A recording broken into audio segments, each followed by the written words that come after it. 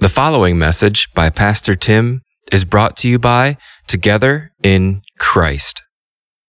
So the goal on Sunday nights is to give opportunity for people to preach, which we'll do. I'll probably be preaching most of them, would be my guess, but Pastor Scott, Pastor Spencer will preach some of them, as well as some others within our church who have been called to preach and to give them opportunities, because I do believe here's the best place for them to have opportunities. Hopefully we'll give them grace as they grow in their preaching, and so they'll have opportunities as well. And then maybe once in a while, a missionary or two to speak also, because we get calls all the time for missionaries to come and speak. And so we'll probably use Sunday evenings for that. The goal is to preach on Sunday evenings for 20 to 25 minutes. That's the hope. I don't know if you'd notice if it was 26, 27, 28. I don't know if you're counting. But the goal is to keep it 20 to 25 minutes. But when I preach for the next while on Sunday evenings, what I want to do is I want us to look at the attributes of God. This is something that I've taught before, not from a pulpit, but more in a group setting. And there's quite a bit of things that we can talk about when it comes to the attributes of God. I do want to share with you some of the books that I use. This isn't all of them, but this is some of them. A.W. Tozer has a 2-part series on the attributes of God, which are really good and helpful to read. I just got this book a few weeks ago. It's actually more of a devotional type book. It's 31 Meditation on God's Character and Attributes, called None Else, by Joel Beeke and Brian Cosby. Very short, but it just talks about different attributes and characteristics of God and some reflection, some questions to ask. That was good. Another one is, I printed this off. It's not really in book form. It's more on YouTube and stuff, but by Steve Lawson. He has a thing that he did on the attributes of God as well that I really enjoyed, and so got a lot of stuff from those guys, but as well as a lot of systematic theology books, Grudem, Berkhoff, Hodges. Some of those main names might not mean anything to you, but I think it's important just to share, kind of what I'm reading and studying and looking at this. And here's the reason why. As we study the attributes of God, it's going to be very hard for me to tell you this. This is what I do every Sunday morning.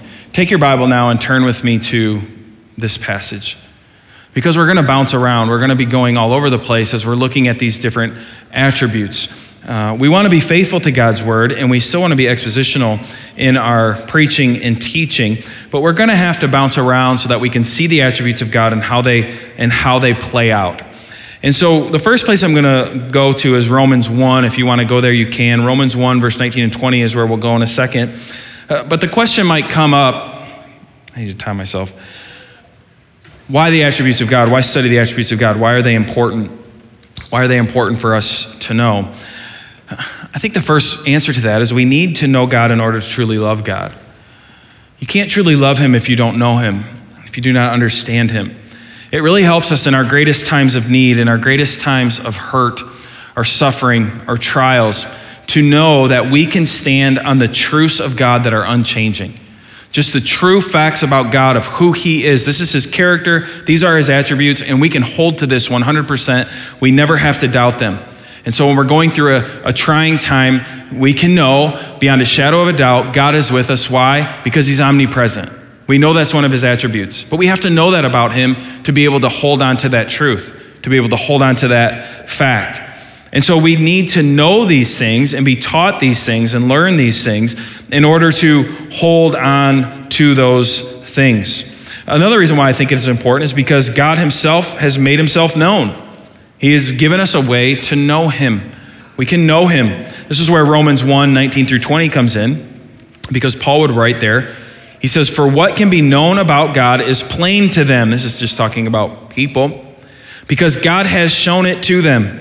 For his invisible attributes, namely his eternal power and divine nature, have been clearly perceived ever since the creation of the world and the things that have been made, so they are without excuse." Now, Paul uses this to talk about something else, but we see here that God has made himself known.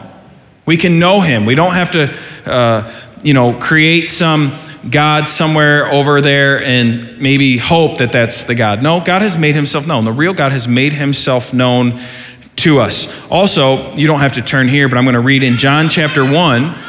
In John chapter 1, it says, "In the beginning was the Word, and the Word was with God, and the Word was God.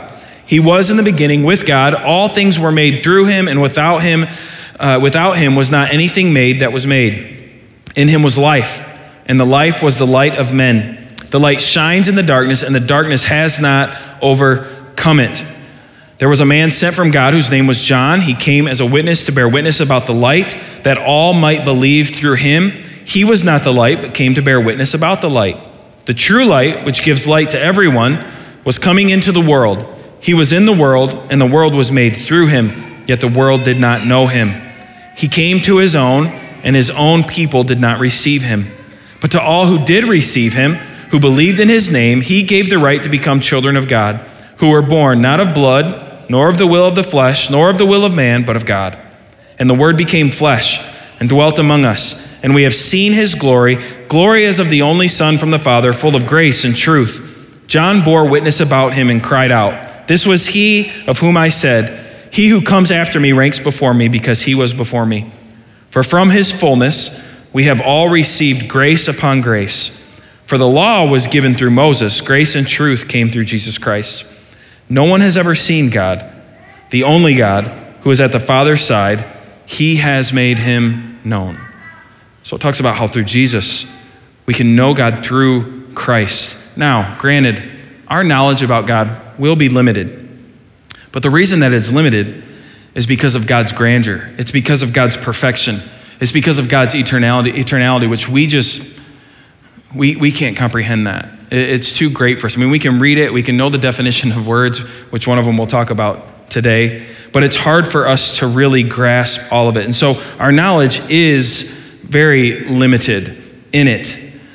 As we go through the attributes of God, you'll notice that many of God's attributes are connected together. It's hard to talk about one and not talk about many of the other ones, and so they will definitely overlap. And so, for example, when you try to talk about the fact that God is a merciful God, it's hard not to talk about the grace of God. They kind of go together.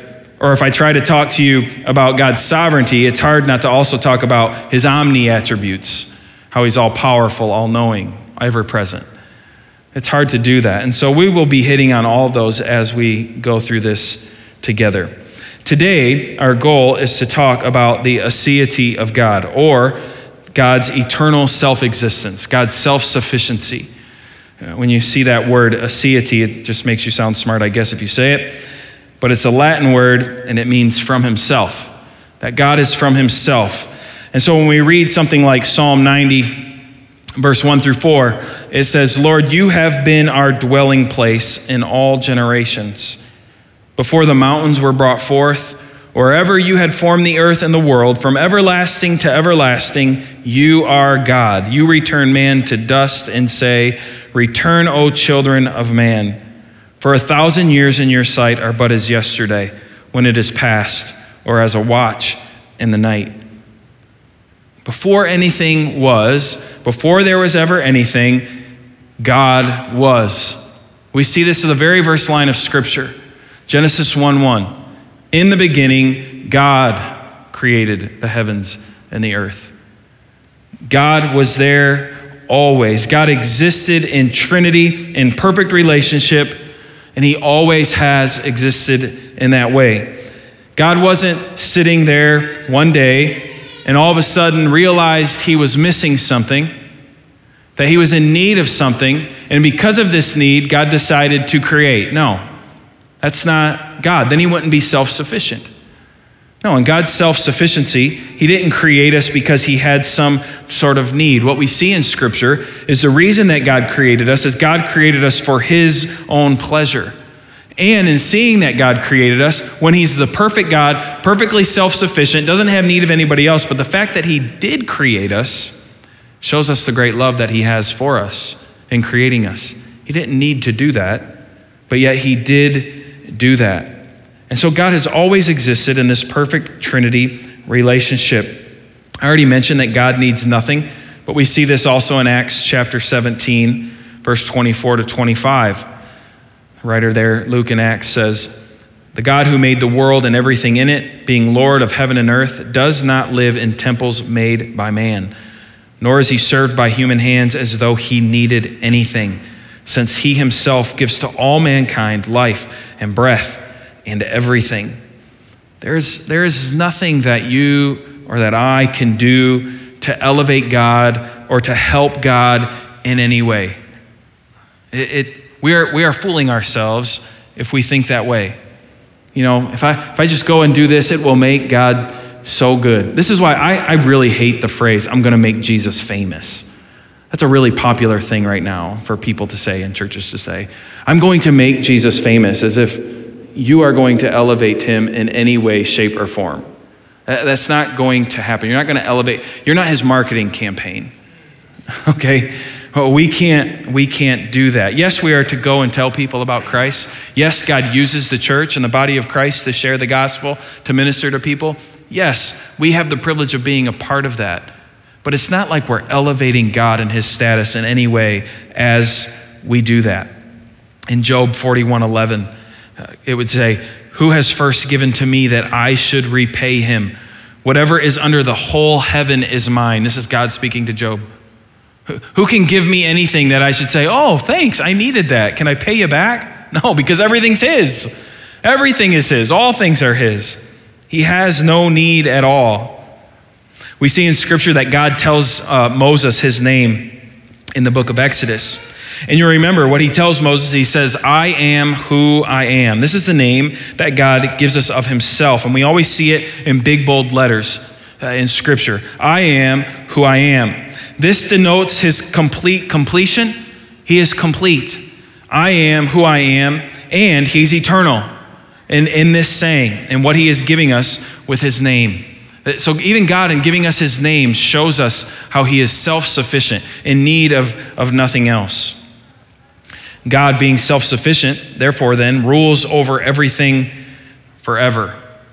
In Psalm 93, verse 2, the psalmist says, "Your throne is established from of old. You are from everlasting."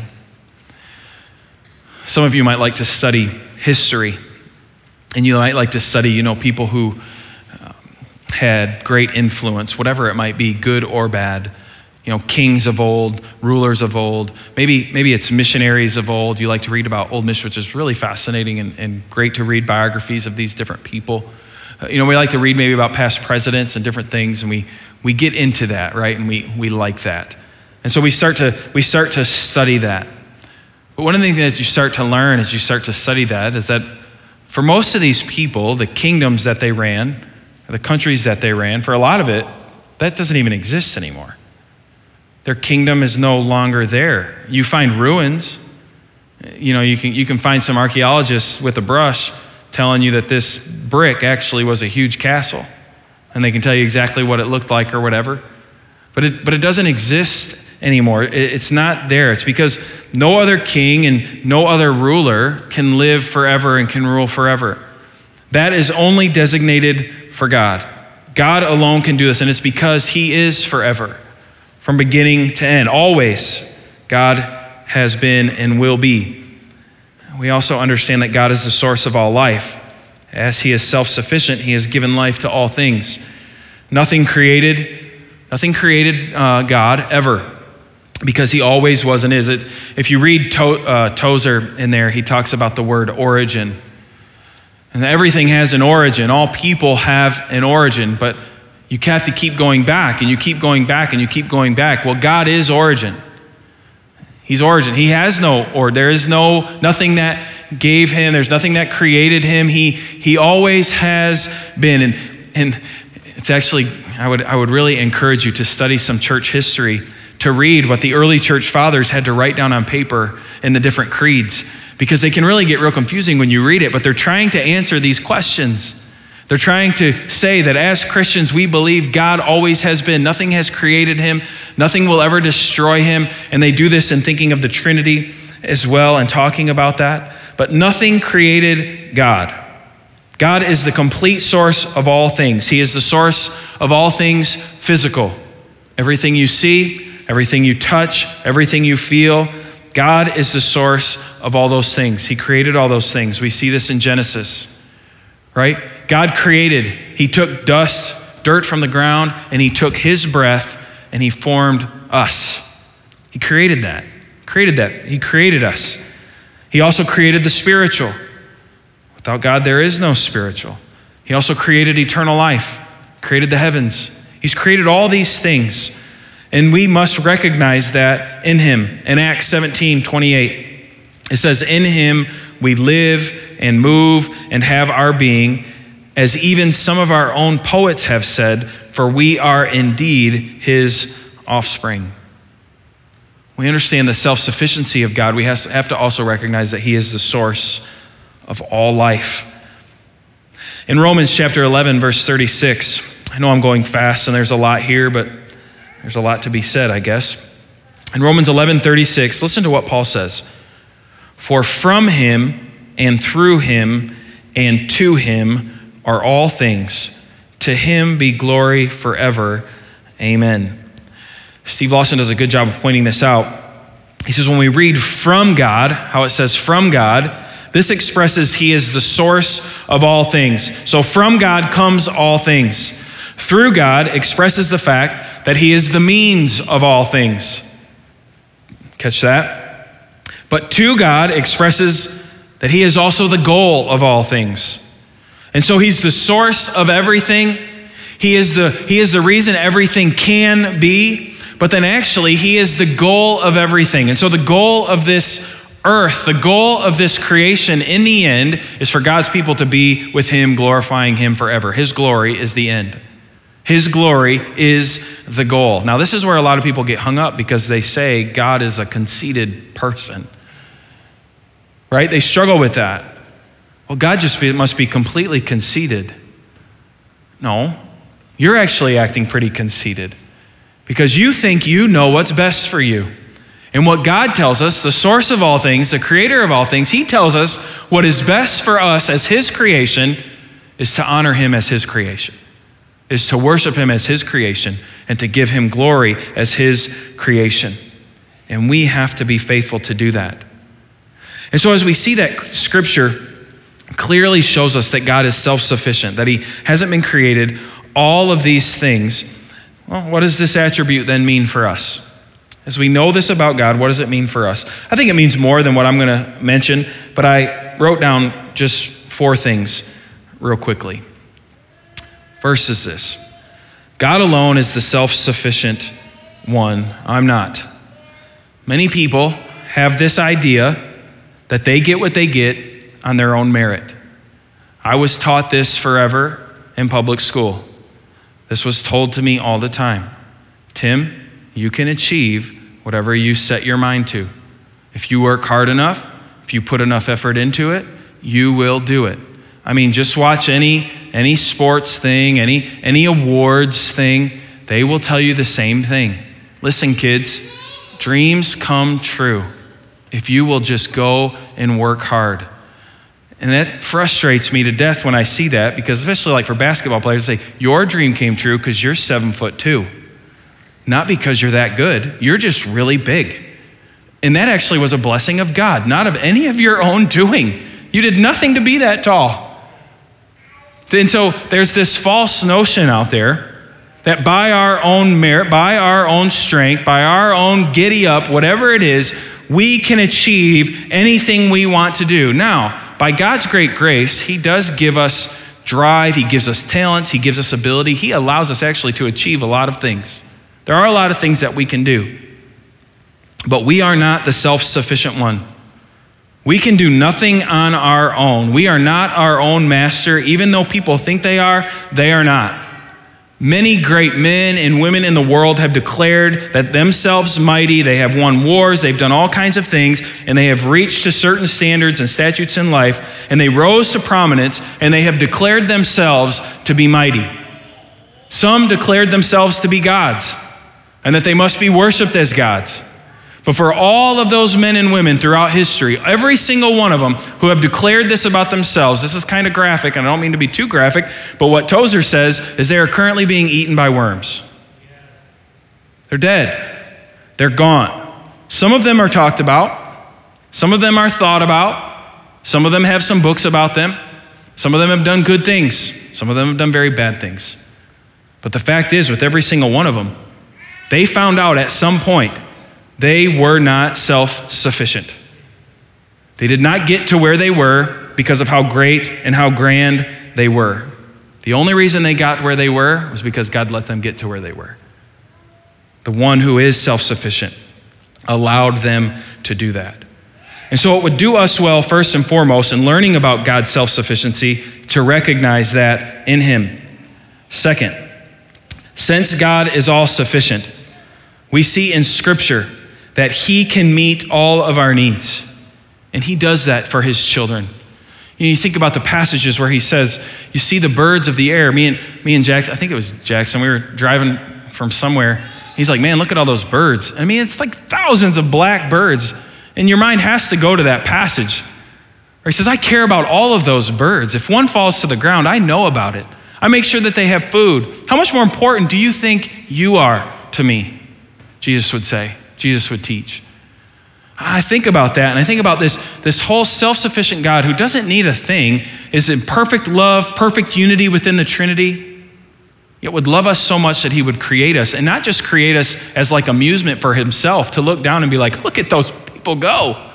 You know, I think about like remember the old football games that some of you thought were awesome, that would just vibrate and the guys would all move around on the board, and you called that a football game? Look at that thing go. God could have done that with us. Just go, just watch him and laugh at you.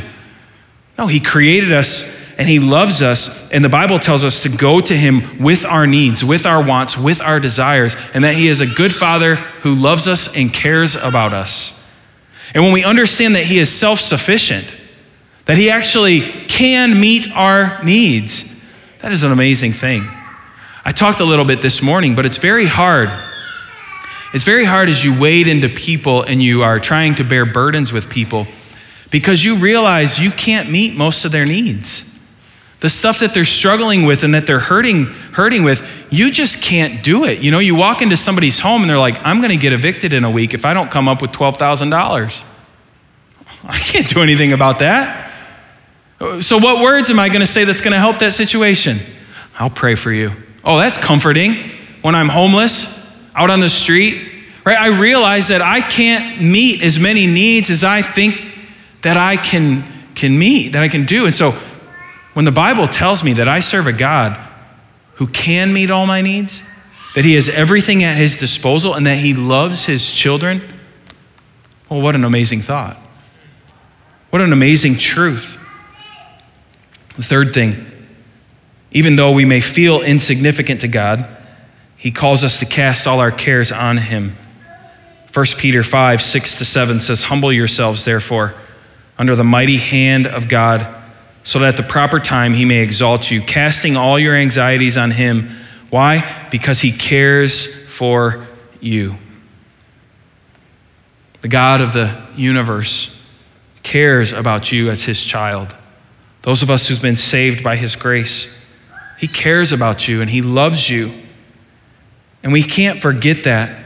Even though we fall short, even though we sin, we have a loving Father who still wants us to come to him with everything, with our hurts, with our pains. You know, I think about it like with our own children when they're young. They come to us about everything, every little nick, right? Every little, I got, my leg hurts, this hurts. And eventually, even the love that we have as parents, what do? Stop whining. I mean, that's where we end up eventually. I mean, at first you're very loving. All right, okay. You know, you deal with it. You love them. You put the Band-Aid on even though they're not bleeding. This isn't going to do anything. I'll kiss it and make it better. We do that. But when they're 15 and still doing this, I'm not kissing that anymore. No, you got to get out of here. But this isn't the God that we serve. The God that we serve wants us to come to him, and he cares for us and he loves us. And then also, it's amazing to think that even though we see ourselves as insignificant to God, God has created us and he has given us the ability to give God glory, to reflect his glory. In Ephesians, where we've been, chapter 1, verse 11 and 12, in him we have obtained an inheritance, having been predestined according to the purpose of him who works all things according to the counsel of his will, so that we who were the first to hope in Christ might be what? To the praise of his glory. We can reflect his glory. We can give him glory. We can give him praise. And this is what gives value and worth to our existence. There's a lot of people today who don't know why they exist. If there's no God and I'm just kind of floating around here and doing my thing, what is the point of all of this? Or you might hear this in churches. If God has a plan and he's sovereign and that plan is already all planned out, then what in the world is the point of me praying? What is the point of me sharing with my neighbor or doing any of this stuff? You're telling me, all this stuff that God has done. What is the point of me? Well, we see that in what I just read in Ephesians. The point of me is that God created me to reflect his glory, to worship him and to give him praise and to give him adoration and to love him. And then he's given me a book that tells me things that I can do to worship him and to praise him and to show the love that I have for him that reflects the grace that he has given me. I can share the gospel with people. I get to pray for people as he tells me to do these things. I have the privilege to be able to do this. And so my life is not worthless, right? My life is not just 70 some years or 80 some years and then I'm gone and forgotten forever. No, God made me for his glory and for his praise. See, sometimes I get down and out and I think about these things. I don't know the name of my great-great-grandfather off the top of my head. I don't know 3 greats down of grandmas. I don't know their names, and it almost makes me feel guilty. I've forgotten them. I don't know anything about them, right? And so they're just kind of gone, And I would think about that, and I would think, yeah, one day that's me. I have kids, and they're here, and they love me. Eventually, they're going to get married, and they're going to leave. They're going to leave me. And then they're going to have kids, and their kids are going to know me, hopefully, and love me. But then they're going to get married, and I'm going to be old. They're not going to see me as much. Oh, it gets so depressing thinking like that. And you start to think, what is all this for? This is what it's for. You were created for God's glory, and you have the privilege of doing that. And as his child, you have the privilege of being able to do that forever, not just here on this earth, but one day in the new heavens and the new earth, we will get to praise and worship him forever. Our existence is not useless. It is very calculated and purposeful by God, the self-sufficient creator of all things. And then lastly is this, and this kind of comes from Joel Beeke's book. He mentioned this in here, and I thought this was really good and worth mentioning. If this is true of God, if he is the self-sufficient one, our worship should reflect God's self-sufficiency. The way we worship God should reflect this truth and this attribute about God. When we walk into these doors on Sunday, or when you have your devotion time and your prayer time, I know this is hard for us to hear, but God does not need your worship. God does not need my worship. The way I exist is I need people to recognize me. If I went home every day and my kids completely ignored me and my wife never said a word to me, for the first day it might be kind of cool, actually. It's like, okay, I'll go to my room. After a while, you're thinking, what is going on here? You start to feel angry or upset. You're not being recognized. You're not being shown any love whatsoever. And it does something to you. It is hurt. It hurts. I was just talking with somebody. It's been really hard to see COVID, how much it's hurt our church family. And not necessarily how our older folks have gotten COVID and gotten really sick. No, their separation has really hurt them to where now they don't get to go to McDonald's every morning because McDonald's is closed. And to see how rapidly it has hurt them is difficult. It's difficult to see that. And it's because we need this interaction. Well, sometimes we carry that to God. We walk into these doors and we bust into these doors as if, God, get ready. I'm going to help you out today. I'm here. You're welcome. I'm here. And I'm going to pay attention. I'm even going to sing these songs. Can you believe that? You are welcome. God does not need our worship at all. It is actually our best good to worship him. And that's why we have to be very careful of how we worship him. If he's the self-sufficient God, if he's the creator of all things, the sustainer of all things, then we better make sure when we worship God, we are worshiping God how he tells us to worship him. We must be very confident of that.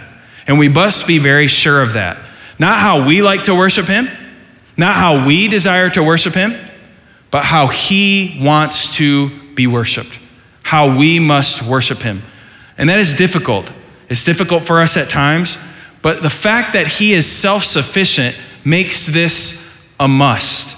That's why we have, in the Old Testament, God laid down all these laws for Israel. Why? Because they needed to know how to worship him. They needed to know how to do it. God had a way for it to be done, and they needed to do it just like that. Do not add to this. Do not subtract from this law. This is the law. Do this. Obey this, because this is how you must worship me. And now what was the problem? The Pharisees and the Sadducees started adding to that law, didn't they? They started adding to that law, and this is what Jesus had to confront them with. Oh, you do the law, and you even do much more than the law. Aren't you so high and mighty? But then he easily would just teach them and show them the error of their ways.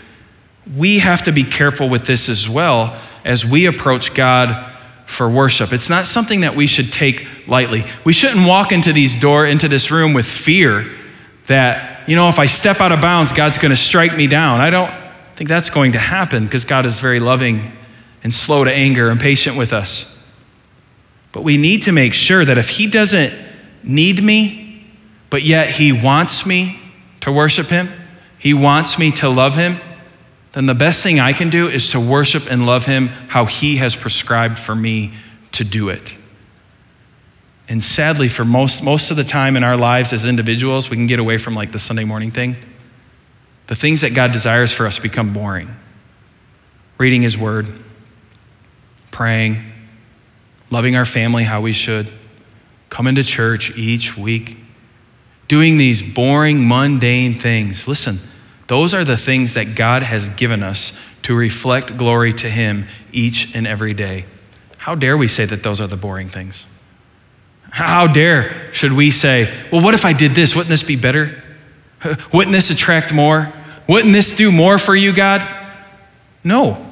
God has told us what to do. So let's do it because he's the self-sufficient one. He owns everything. Everything is his, and he will give us what we need to worship him how we should. I hope that you'll enjoy this series on attributes. There's a bunch of them that we're going to go through. I think I got like 14 of them, but there's more that I can write and do. And so I hope to do that.